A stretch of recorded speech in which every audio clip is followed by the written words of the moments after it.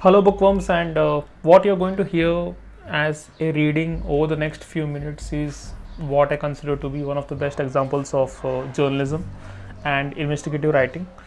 And this is from a collection called Drama in Real Life, a Reader's Digest selection. Way back in 1987, when reading, we can say it was the golden age of reading from the before television came and all, even after television came, I think until the late 2000s, I think. And until 2007 8 until cell phones took over and apps took over, and finally in 2016-17, when in India especially, when certain cell phone service providers provided internet at a very low rate, and then the YouTube videos and YouTube video makers and their subscriptions and subscribers really took off. Until then, I think there still was a scope for reading to be considered as one of the topmost entertainments, and still is for those who keep reading. So let's just read on this entire thing, and Drama in Real Life, one of the stories from real life fiction stories from real life non-fiction stories from Drama in Real Life. It's called There's a Girl on the Tracks by Warren Young. So I think without much ado, let me just go on to it. There's a Girl on the Tracks by Warren Young. It was a moment frozen in time by terror. Nearly 100 people waiting on the underground platform beneath New York's 86th Street and Lexington Avenue stood transfixed. A few screamed, but they could barely be heard, for thundering into the station at nearly 50 kilometers per hour was a heavily laden rush hour train, 500,000 kilos of screeching stainless steel and fateful momentum. And in its path, the onlookers could see a young man, his face pale with concentration, trying to jump up from the tracks 1.20 meters below. With terrible certainty, they could see that he was not likely to make it. The train was hurtling towards him, ponderously swaying to within 4 or 5 centimeters of the metal capped edge of the platform, like a gargantuan sausage slicer. The man's first jump carried him only high enough for his chest to strike the edge of the platform, and he fell back on the track. Now the train was only a few meters away. He gathered himself for one last desperate attempt. Then he felt himself rising, and it seemed just possible after all that at least his torso might get clear. But the last thought he had before the train reached the spot was, "There go my legs." Less than 2 minutes earlier, 34-year-old Everett Sanderson, an unemployed musician, had been on his way home after visiting his mother. It was 5:10 p.m. January 16th, 1975, and around him swirled the normal evening bustle as people hurried down from the city streets or up the stairs from the platform below. About every 2.5 minutes at this time of day, a train came through, and one of them had left half a minute before. At this moment, Chance was guiding several strangers and one particular train on paths which soon would converge with that of Everett. Changing trains was 20-year-old Miguel Maisonette, a slender, clean-cut black youth sporting a neat, bushy hairdo. Miguel was deep in thought about his future. He had just collected his final pay packet as a city health department rat inspector. His job had been eliminated because of spending cutbacks. Ever since the age of 15, when he had dropped out of school to support himself and his younger brother, who had continued through high school and was now in college, Miguel had managed, but now jobs were scarce. Approaching the stairs leading up to the same platform was a railway policeman, Rex Johnson, on his beat. Coming through the turnstiles was Mrs. Joanna D. Jesus, whose right eye was bandaged from a recent operation. With her were her 4-year-old daughter Michelle and Mrs. Meeges' sister Margarita Esquilin.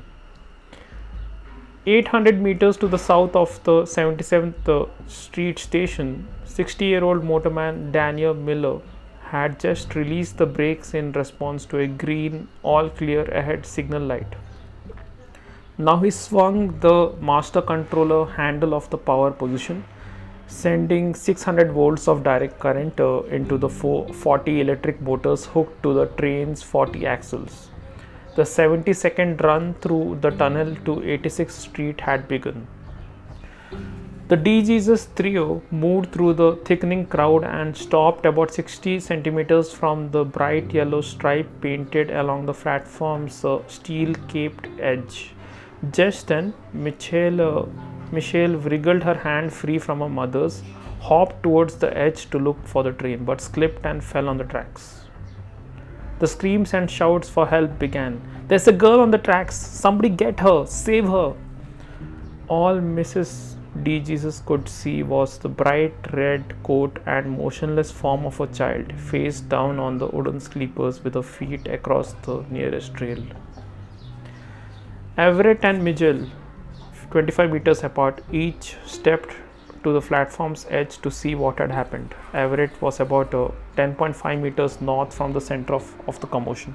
Miguel 15 meters south. Both could see the helpless figure on the tracks, and both expected somebody in the crowd to jump down and pick up the stunned child.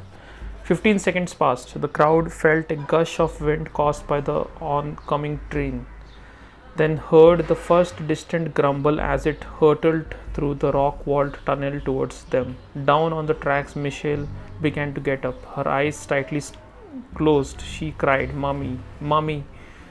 The shouts for somebody to save the little girl continued, but nobody moved. 10 more seconds ticked by. It was almost half a minute since the fall. Then Everett, his own son in the custody of his ex-wife, asked himself, what if it was my child down there? And in a jumble of gallantry and foolhardiness, he jumped down to the tracks and started running.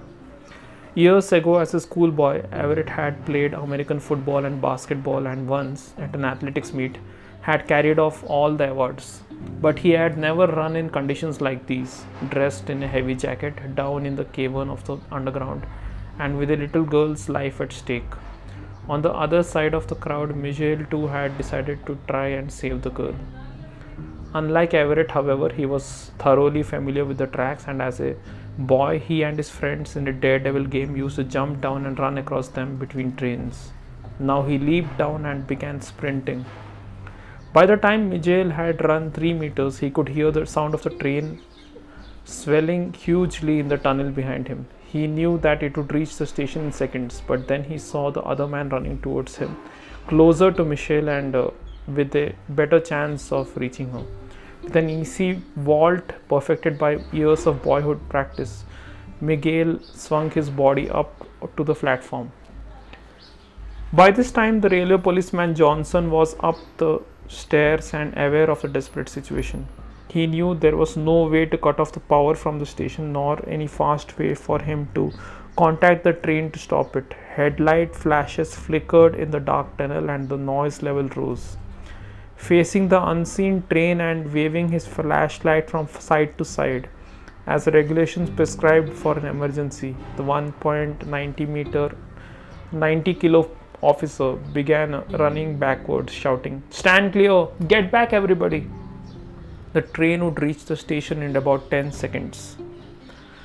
Motorman Miller, at this point, had been pouring power into the 4,000 horsepower electric motors to carry the train and up over a steep little slope in front of the 86th Street station. Because of this incline, Miller could neither see Officer Johnson's warning flashlight nor yet peer into the station to spot any trouble. Near the station entrance, he cut off the power. Normally, the train would be allowed to coast far into the station, then gradually be braked. Miller's 25 years of bringing underground trains into stations had taught him never to be surprised to see objects in his train's path. Usually they were unimportant. Newspapers blowing along the tracks were commonplace. Once in a while, however, an object might be human. Two or three suicides had jumped to their deaths under his wheels, waiting until the last moment where he could do nothing. For once, a drunk on the tracks was saved by Miller's quick stop. So now, as always, his right hand was firmly wrapped around the brake lever. Everett was so busy running that he never saw Miguel hop down and back up, nor did he notice Officer Johnson waving his light. All his thoughts were focused on the girl. She was still 6 meters away when he suddenly felt the asphalt tremble. Two brilliant headlights glared into his eyes as the front of the train, more than 3.5 meters tall and 2.75 meters wide, abruptly filled the mouth of the tunnel. The 75 meters now separating the train from Little Michelle looked like far less to Everett as the monster rumbled towards him, still going about 50 kilometers per hour or about 13.5 meters per every second. Everett could see the motorman, his expressionless face giving no sign that he saw anybody on the track, looking even more remote because he was so far up. His feet, like those of the people on the platform, were about at Everett's eye level. Everett kept running.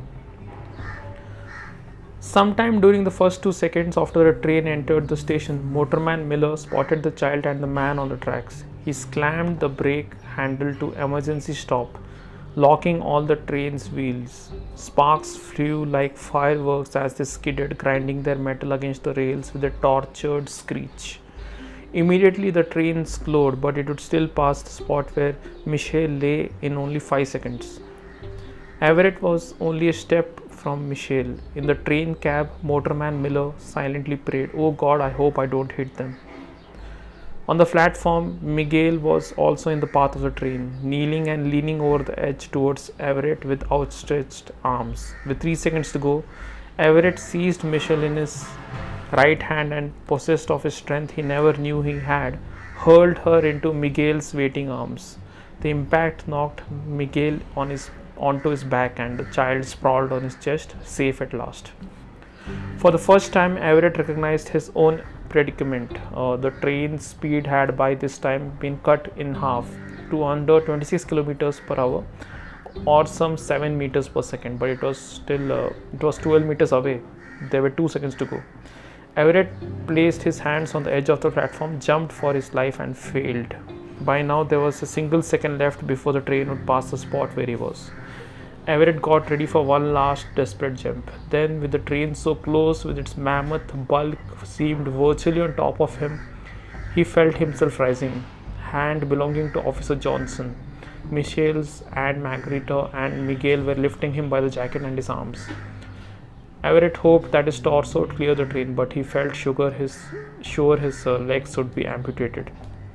As the train passed, Motorman Miller lost sight of Everett. With a sinking feeling, he thought the first car must have caught Everett's legs and pulled him under. But he was puzzled by the absence of the familiar sickening thud he always heard when a train passed over a body of a suicide. For more than 3 seconds, the train kept skidding. Finally, it stopped 8 meters beyond where Everett and Michelle had been. Miller stepped out on the platform to see what had happened. A pile of human figures on the platform were struggling to their feet. The 3 rescuers had tugged so mightily on Everett that some of them fell, with Everett, unharmed, landing among them. Later, he would find a mark made by the train on the edge of his right shoe. For the last few minutes, while Miller and Johnson made sure of the happy outcome, the crowd patted Everett on the back and kept telling him he was a hero. At last, everybody went on about his business. Miguel went home in a taxi. Mrs. D. Jesus took another cab to a hospital to make sure Michelle was not really hurt, and Johnson resumed his beat, and Miller announced that the train would continue its regular run. Everett Sanderson got on the train too and traveled to his station. The grateful New York Transit Authority presented Everett and Miguel with medals for civilian heroism, plus a 5-year pass for free underground travel for Miguel and a lifetime pass for Everett. Miguel found a job in the dispatch section of the Transit Authority. Everett, for his part, decided to pursue a new career in the nutrition field and is now training for it, traveling on the underground to class. In addition, he was presented the prestigious bronze life-saving medal of the Carnegie Hero Fund Commission and a $1,000 check. I don't know whether this has changed my life, says Everett. I know it almost ended it, but if I hadn't tried to save that little girl, if I had just stood there like the others, I would have died inside. I would have been no good to myself from then on. And that's how this masterpiece of a drama in real life story by Warren Young ends. There's a Girl on the Tracks by Warren Young, one of the best that I've read in this Reader's Digest selection called Drama in Real Life. So that's it from movies, music, books, etc. by Sneha Kumla. This was great non-fiction section. A Girl is on the Tracks by Warren Young. That was the story that I read on in its entirety. So happy reading and happy living to you.